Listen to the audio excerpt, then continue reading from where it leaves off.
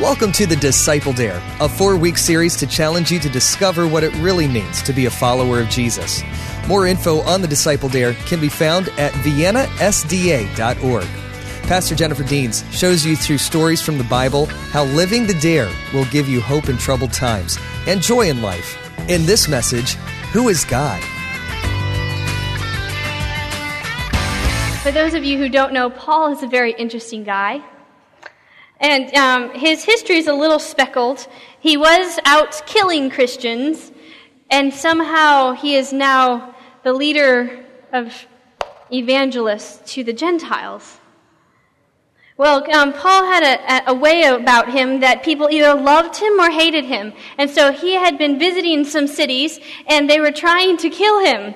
And so the Christians in that town said, Paul, you've got to get out of here. Go to Berea. And so some Christians in the middle of the night grab Paul, and they drag him away, and they take him over to Berea. And there he starts talking, and he, hanging out with people, and the same thing happens. These Christians, or some of the Jews that weren't Christians, decided they wanted to get rid of Paul, and so he's rushed off to Athens. And he is sent ahead because Silas and Timothy were with him on this particular journey. And so he's sent ahead of Silas and Timothy, and he's hanging out in Athens by himself.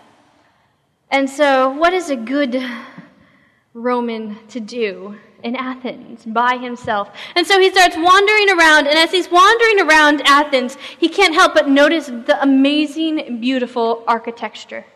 There's so many beautiful buildings that have gone up. It's just a thriving metropolis. And as he gets to Main Street, he begins to walk down the main street. And in the main street, I've actually been there, there is little booths, and every 10 or 15 feet is another little portico or booth, and it is a shrine to a different god. There is gods all over the place. Athens prided itself on being the religious hub of the then-known world. It had every god you could possibly think of.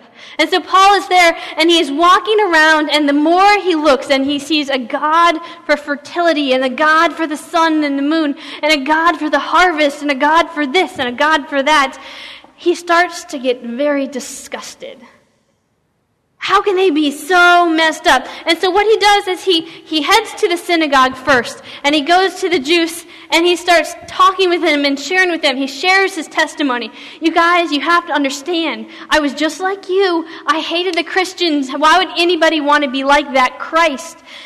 And then I met him on the road. He changed my life, and he can change your life too. And he begins to share from Scripture, Scripture after Scripture after Scripture, showing how Jesus fulfilled the prophecies. Afterwards, he leaves the synagogue, and now it's during the week, and so he just is wandering around the street, and he walks up to a group of people and says, "Hey, how you doing? By the way, did you hear about that Jesus person?" And he begins to share with anybody who will listen.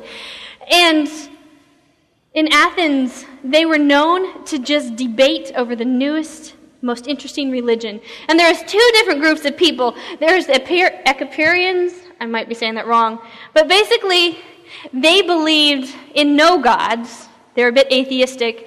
They believe that the whole purpose to life was pleasure. So if it makes me happy and if it feels good, that's what I need to be doing. So their God became pleasure. And so as Paul's walking up, he sees a group of the Epicureans fighting with a group of Stoics.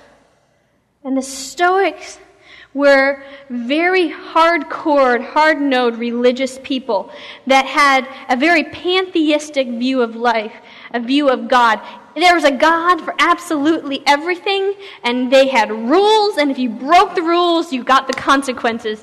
And so these 2 groups of people are having a heated debate out in the middle of the street, and Paul walks up to them and says, "What you talking about?" And so they share with him, and they're talking about their side and their side. And Paul starts off with, "I see that you are very religious in many ways. In fact, as I walked down your street, I see there is a different God for everything we can possibly think of." And they're like, "Yeah, so?" And he's like, "You know what? I noticed something. You even have an altar with the inscription on it, to the unknown God. And he's who I'm here to tell you about. It's so cool. When I was in Athens, I took a class, and we went to Turkey and Greece, and I was in Athens in the ruins. You can actually see the altar, the ruins of all these different altars, and one of them says, to the unknown God. The Athenians were so worried that they might miss something, and they might make a god angry, that they lumped every other god they couldn't think of in this one altar, and they would sacrifice and they would do stuff to this altar just to cover their bases, just to make sure they didn't accidentally irritate one of these gods. It was so bad. I was in a museum. Like, if you had an earache, people would create an ear, and then that ear would become a god, and they would pray to the ear so that their earache would go away. They had gods shaped like all sorts of things. You hear about the Olympians and the Titans. Those are the bigger gods, but then they had this array of other gods, and they were so worried about missing just one. And so Paul, he walks up to this group of people, and he starts talking with them, and he kind of irritates them a little bit. And so they drag him to the high court in the land. And this high court, the high council, was where you went if you had really messed up religious-wise. And the high court looks at Paul, and he says, all right, tell me what you're talking about. We need to decide. And so Paul says, I'm here to talk to you about the unknown God, the God that you don't know anything about. Turn with me to Acts chapter 17. That's page 899, Acts chapter 17.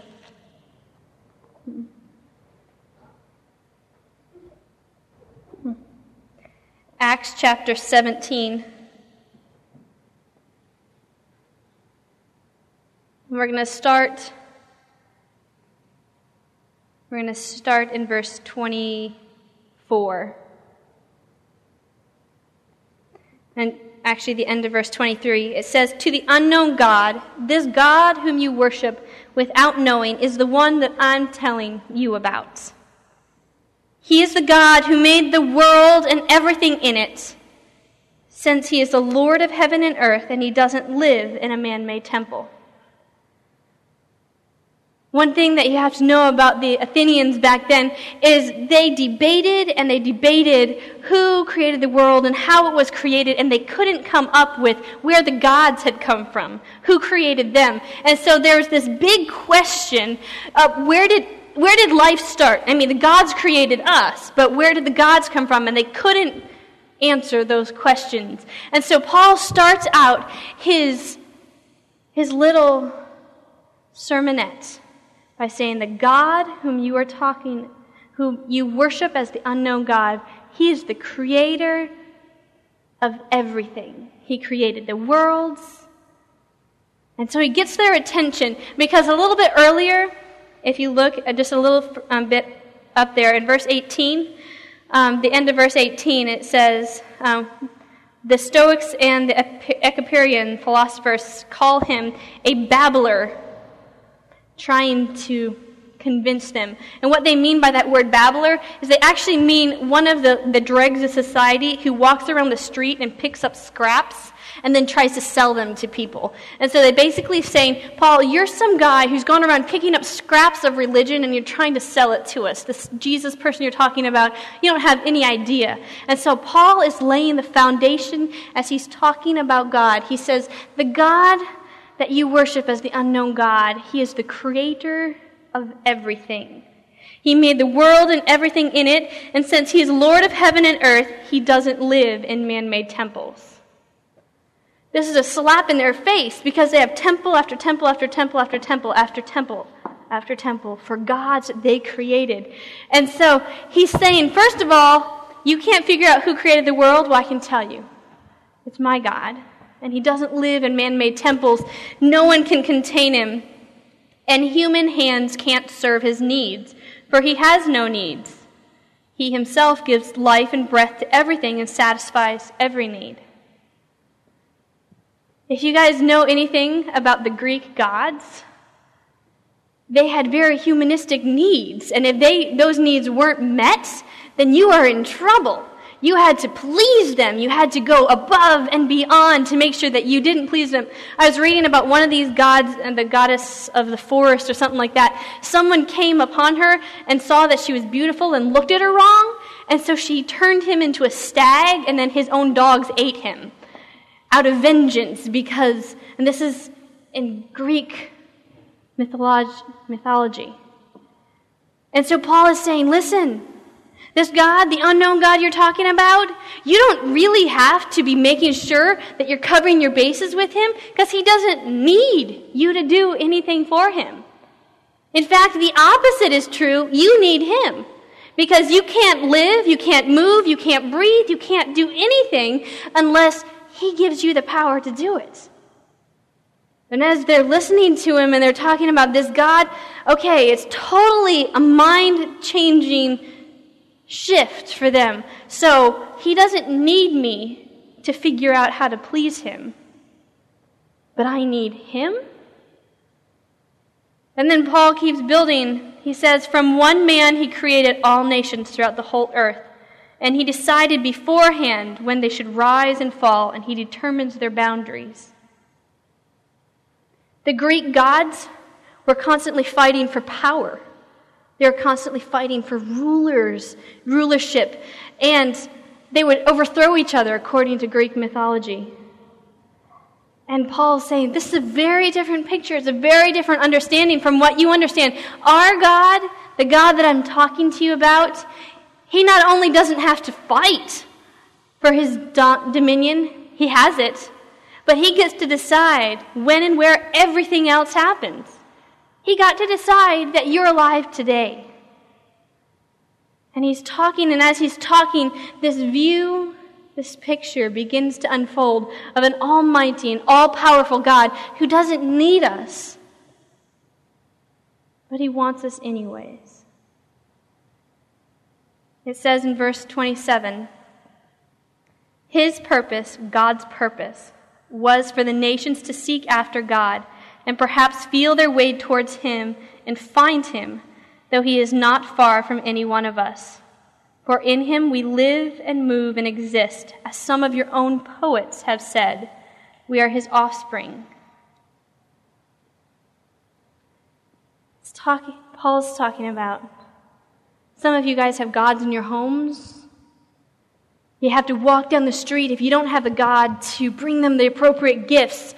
And he says, the God I'm talking to you about is very different. He is right here. And his purpose for you is for you to find him and have a relationship. And so as he's building this picture of God, he goes from the fact that this is the creator of creators. He doesn't need us. He doesn't live in man-made temples. He runs the course of history. And he wants you to find him. He wants a relationship with you. Who is this God? What else do we know about this God? As we talked about earlier, we're part of something so much bigger than any one of us individually. We're part of a great controversy, a war between good and evil. And we found out last time a little bit about who Satan was, what his plans for us were, and what he wanted to do with us. He just wants to prove that we'll curse God. He just wants to prove God wrong, and if we become pawns in the process, he doesn't care.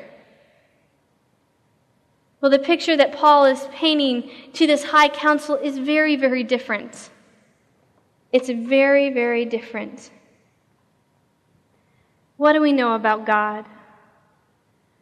Now, Paul would have gone on, and as he's talking, except for he brought up the fact that Jesus rose from the dead. And when he brought up the fact that Jesus rose from the dead, that started a debate so big between the council and everybody else that he just had to step off. But what if the debate hadn't started? What else is important for us to understand and comprehend about our God? First of all, how many of you have heard the word Trinity? Most of us have... Okay, how many times is it found in the Bible? Is that a 3 or a 0? Okay. All right. The word Trinity is found absolutely 0 times in the Bible. It's not there at all. So where do we get the concept of the Trinity? And the reason it is important is because God desires a relationship with us. And the best way to understand God is in relationship. Turn with me, if you will, to Genesis chapter 1, verse 26. Genesis is the first book of the Bible. It's on page 1. Genesis chapter 1, verse 26. And I want you to listen as God kind of describes himself. And I want to pick out a few things, and I want you to tell me what they are. It says, "Then God said, 'Let us make man in our image to be like us. They will rule over the fish of the sea, the birds of the sky, the livestock, and all the wild animals on the earth, the small animals that scurry along the ground.' So God created human beings in his own image. In the image of God he created them. Male and female he created them." What stands out about this, about God, not about humans? From this verse, what stands out in the way God describes himself? It's plural. God describes himself as plural. Okay, so are we like the Athenians who believe in a pantheistic view of God where there's just all sorts of gods that conquer each other? No. Let's look in Deuteronomy. Deuteronomy chapter 6, verse 4, and that's page 152. Deuteronomy chapter 6, verse 4. Deuteronomy chapter 6, verse 4. It says, "Listen, O Israel, the Lord our God, the Lord alone." And if you see a little star in your Bibles, you look down at the bottom, because one of the things about the New Living Translation Bible is it will often politically correct things. And so it will, anytime it changes something about the way it was originally written, it puts a star there, and it tells you how it was originally written at the bottom. So if we look at the bottom, it says, "Or the Lord our God is one Lord," or "the Lord our God, the Lord is one." So this is telling us, so we just heard in Genesis that God describes himself in the plural. He uses the term us and our. And then in Deuteronomy it tells us that the early believers, the Jews, believed in one God. So and where God describes himself in the plural is part of the Torah. It's one of the things that the Jewish believers saw as most holy. It's the first 5 books of the Bible. And so they would have obviously known this. So how do we wrestle with the fact that God describes himself as plural, and then the Israelites say that he's one God? Well, let's see how Jesus referred to himself.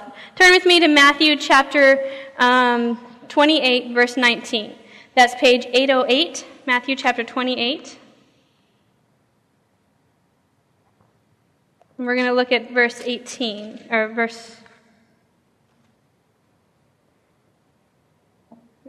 19. Matthew chapter 28, verse 19. It says, "Therefore go and make disciples of all nations, baptizing them in the name of the Father, the Son, and the Holy Spirit." So how does Jesus describe himself? He describes himself plural. So we get kind of a conflicting description here in the Bible. And one of the ways that you create a doctrine, which is what the Trinity is, it's something that we piece together, a learning from different parts of the Scripture. You have to make the different things mesh. And so as we read and as we learn about the Trinity, we understand that there is one God, but they're seen in 3 persons. Why would God do that? Why would he be so confusing? How big is God? Can you answer me that question? How big is God? How complex is God? He's so big. And so God is so big and so awesome and so powerful, and he's a dichotomy of things. When he describes himself as awesome and mighty, and you're not worthy to stand in my presence, but yet he's Jesus, and he wants to be right there, that's kind of polar opposites. You know, you can be your friend, you can go, hey, Jesus, how you doing? It's kind of two extremes of God. And so what God is doing, he's like a rocket scientist who's trying to explain rocket scientry to a 2-year-old, because we're very limited in our understanding. I hope you know that. Our understanding is so small. And so this rocket scientist is going up to a 2-year-old, and he's down on the floor playing, and he says, I'm a rocket scientist. And the 2-year-old goes, Leh, and just kind of is sitting and playing with his toys. And so the rocket scientist picks up a model, rocket ship. And he says, I build these. And the 2-year-old's like, yeah. And he's like, well, and so he takes him to, and they get a rocket model ship. And so they put together the model rocket. I can't say that word.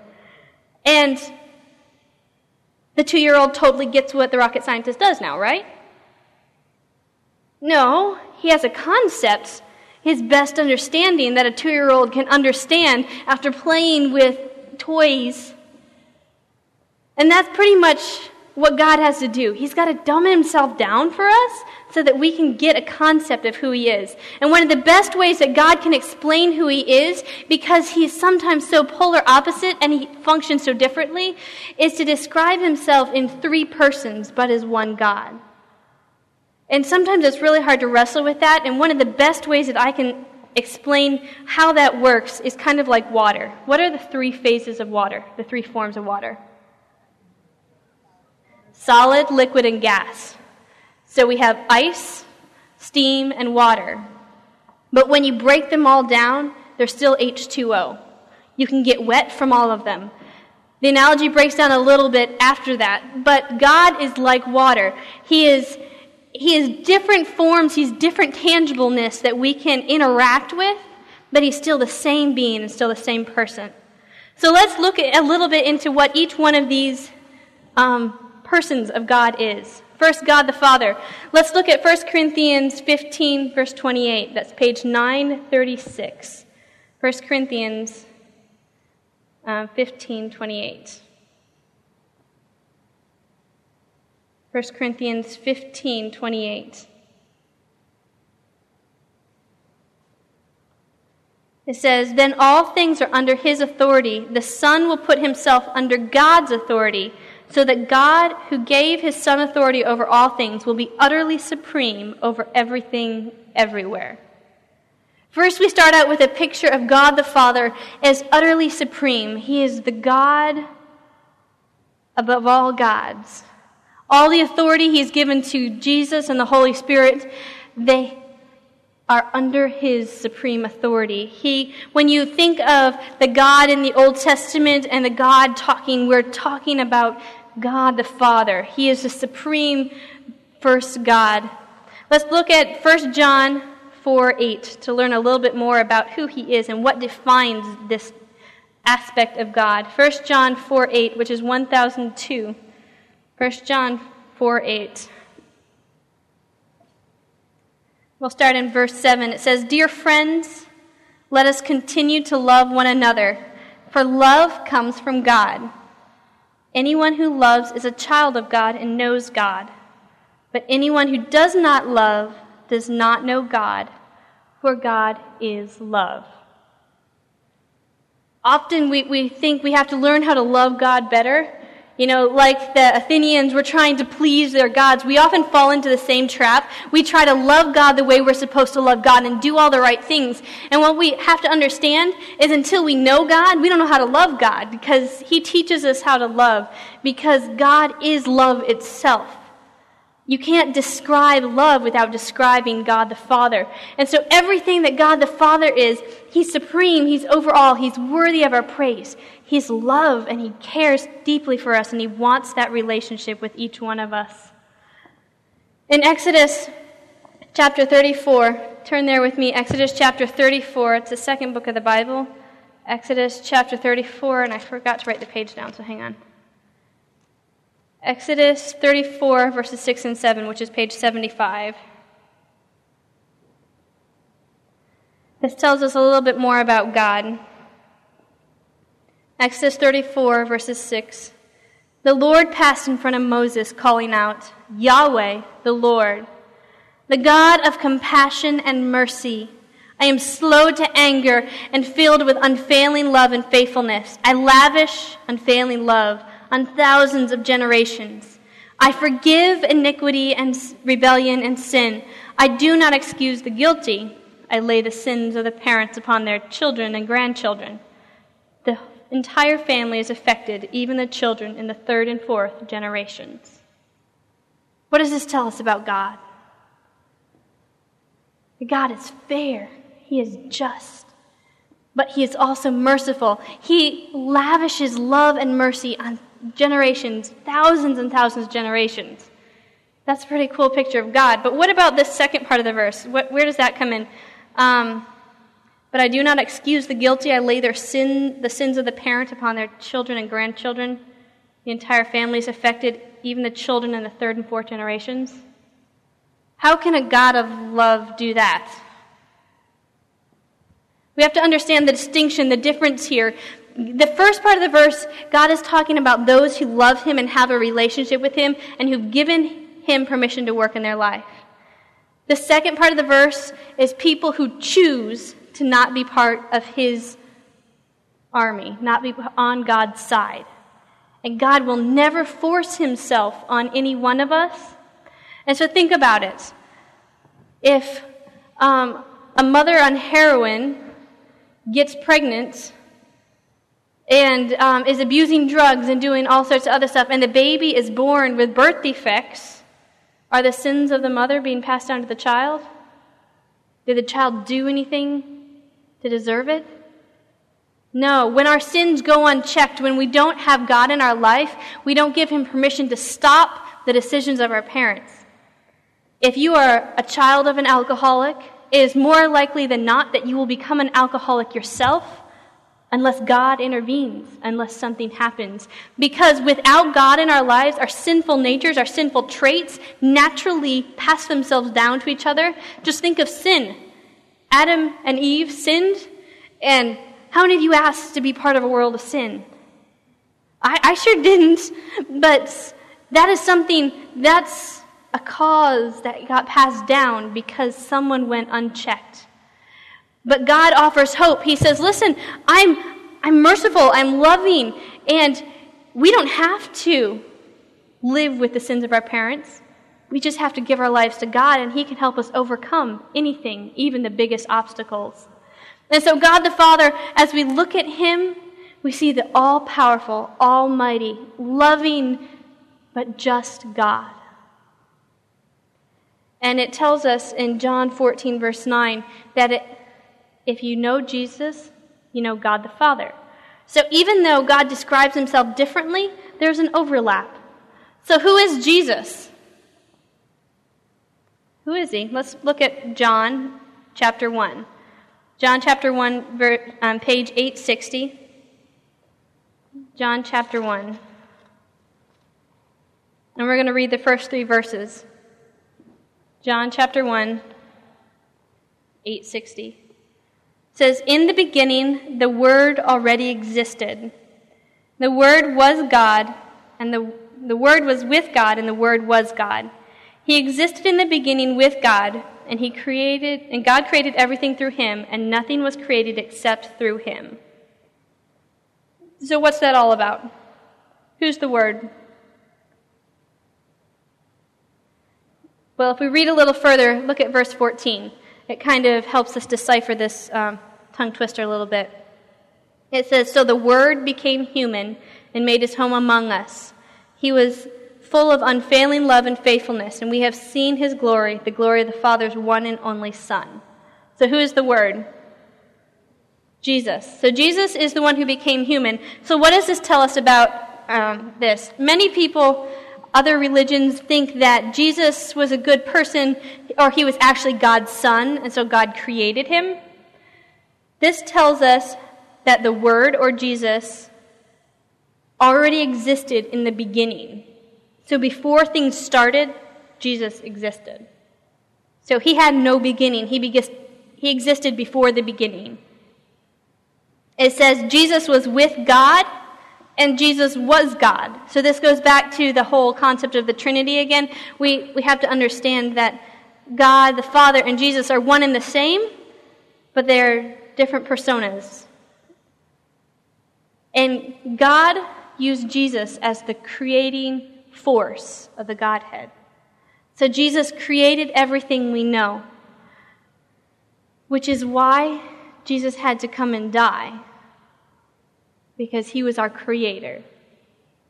Although all the Godhead was invested in creation, Jesus was the creator himself. Let's look at Colossians 1, verse 15, and page 961. Colossians 1. No, it hides on me. Galatians, Ephesians. Colossians 1:15. It says, Christ is the visible image of the invisible God. He existed before everything was created and is supreme over all creation. It says that Jesus' purpose was to be the visible image of the invisible God. And so none of us have seen God the Father, but we can get a picture of what he looks like and who he is by looking at Jesus. We get an understanding. Let's look at 1 Corinthians 15, page 936. 1 Corinthians 15. 1 Corinthians 15. 15 verses 3 and 4. This is key about who Jesus is. It says, I pass unto you what is most important and what has also been passed unto me. Christ died for our sins, just as the Scripture said, and he was buried and was raised from the dead on the third day, just as the Scripture said. So Jesus, he's the one who died for our sins, and he's the one through whom we can have salvation. As I was studying, I came across a document that is really cool that I'm going to have available later on. Did you know that Jesus, there's over 360 prophecies about Jesus in this Bible? Every single one of them came true. Over 109 of those prophecies, it would be impossible for you to create on your own. You can't dictate where you're born or what line you're born in or other things. And it's amazing to see that Jesus, he was predicted, God knew, and he foresaw Jesus. It wasn't an accident. God didn't randomly say, okay, Mary, the kid you have, I'm going to dub him as my son. No, Jesus was intentional. He was on purpose. Just as the Scriptures predict, Jesus died and he rose again. He is our source of salvation. So we have God the Father, who's the big overarching God, and we have Jesus, who's our source of salvation. He's the visible image of an invisible God. And then we have the Holy Spirit. Who is the Holy Spirit and what does he do for us?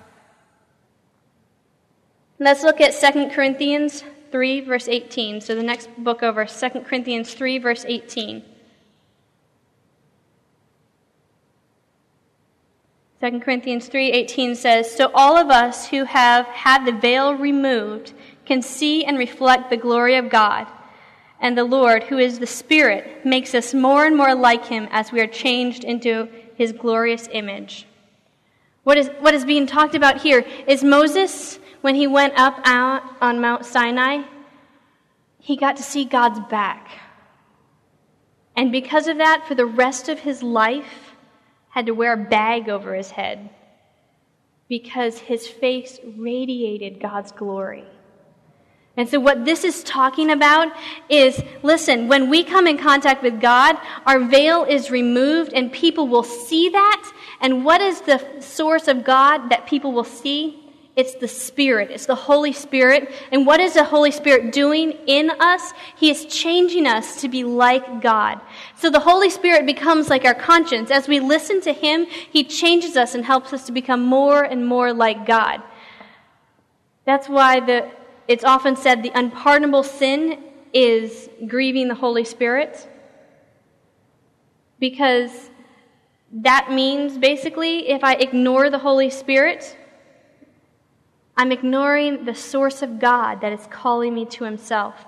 And our sinful natures are so opposite of God that we can't come to God on our own. We have got to come through the Holy Spirit. The only way we're going to be good enough, the only way we're going to make the right decision is when we listen to the Holy Spirit. He's the one who changes us into the people we need to become. Not only that, but the Holy Spirit, let's look at 2 Peter 9:97. 2 Peter verses 1, chapter 1. Chapter 1, verses 20 and 21. It says, "Above all, you must realize that no prophecy in Scripture ever came about from the prophet's own understanding or human initiatives. No, these prophets were moved by the Holy Spirit, and they spoke from God." So the Holy Spirit is the one who made sure that over hundreds and hundreds of years that this book could be compiled so that we could learn and we could know about God. And so as Paul is in Athens, if they hadn't stopped him, he would have gotten to share this amazing dichotomy, this amazing complex nature of God, a God who is awesome and we're not worthy to be in his presence, but he came down and he lived and he died for us, the lowest of the low. And he is the God that wants to know each one of us. He desires that relationship, and he uses the Holy Spirit to draw us into relationship with him. As Paul is there in Athens, he's talking to people about something they don't know. And at the very end of the chapter, turn with me to Acts chapter 17. The very end of the chapter, it says, in the midst of it all, at the end of the chapter, Acts chapter 17, page 901, verse 32, it says, "When they heard Paul speak about the resurrection of the dead, some laughed in contempt, but others said, 'We want to hear more about this later.' That Paul ended the discussion with them, but some joined him and became believers. Among them were Didymaeus, the member of the council, a woman named Damaris, and others with them." The beautiful thing about this God, in the middle of this great controversy, is he wants a relationship with us. And when you realize that he is the God who created everything, like Paul shared, when you realize that without him you can't live, you can't breathe, and the beautiful thing about God is he still allows you to breathe even if you don't want to know him. And so, as Paul was saying, this God that created everything, who is the big, awesome, almighty God, who's our Savior and our Redeemer, who's the one who calls us into a relationship with him, he's the one that gives us life and the ability to function. He is here, and he is longing a relationship with us. When we realize that, we want to know more. The beautiful thing is, when the Holy Spirit's working, we want to know more.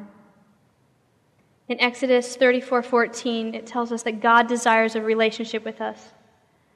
And he promises us in Jeremiah 29:11 that if we seek him with all our hearts, we will find him. God says, "I will be found by you." So God is right here, but he's never going to force himself on us. He is so close that you can touch him. But unless you want that relationship, he is not going to force it. But he is calling you. So I'm here today to tell you that the unknown God in Athens is the only God that matters. He's the only God. There is no other God. There's nothing else that we need to put in our life. Our first and only focus should be God the Father.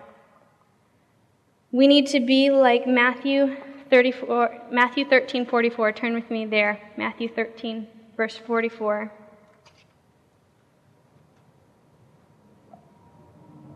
Matthew 13:44. It says, "The kingdom of heaven is like a treasure that a man discovered hidden in a field. In his excitement, he hid it again and sold everything he owned to get enough money to buy the field. That is what God is. When we discover this pearl in the middle of a field that we don't own, that we don't know enough about, what He wants is for us to not hold anything back in our life until we know Him and we love Him more. We need to have that kind of dedication. So my question for you is today, the dares that are on your sheets are, I dare you to believe in a God, one God that manifests Himself in 3 persons. I dare you to believe that this God is the author and sustainer of all our lives, that without Him, even if we're cursing Him, we can't live and move and breathe. He is the only God that matters. And I dare you tonight to begin to pursue a relationship with Him. He promises that if you seek Him, you will find Him. You've been listening to The Disciple Dare from Pastor Jennifer Deans. We hope this message encouraged you as you learn to follow in Jesus' footsteps. If you'd like to learn more about how you can take the dare, drop by viennasda.org. There you'll find resources to get connected to others like yourself and to help in your spiritual journey.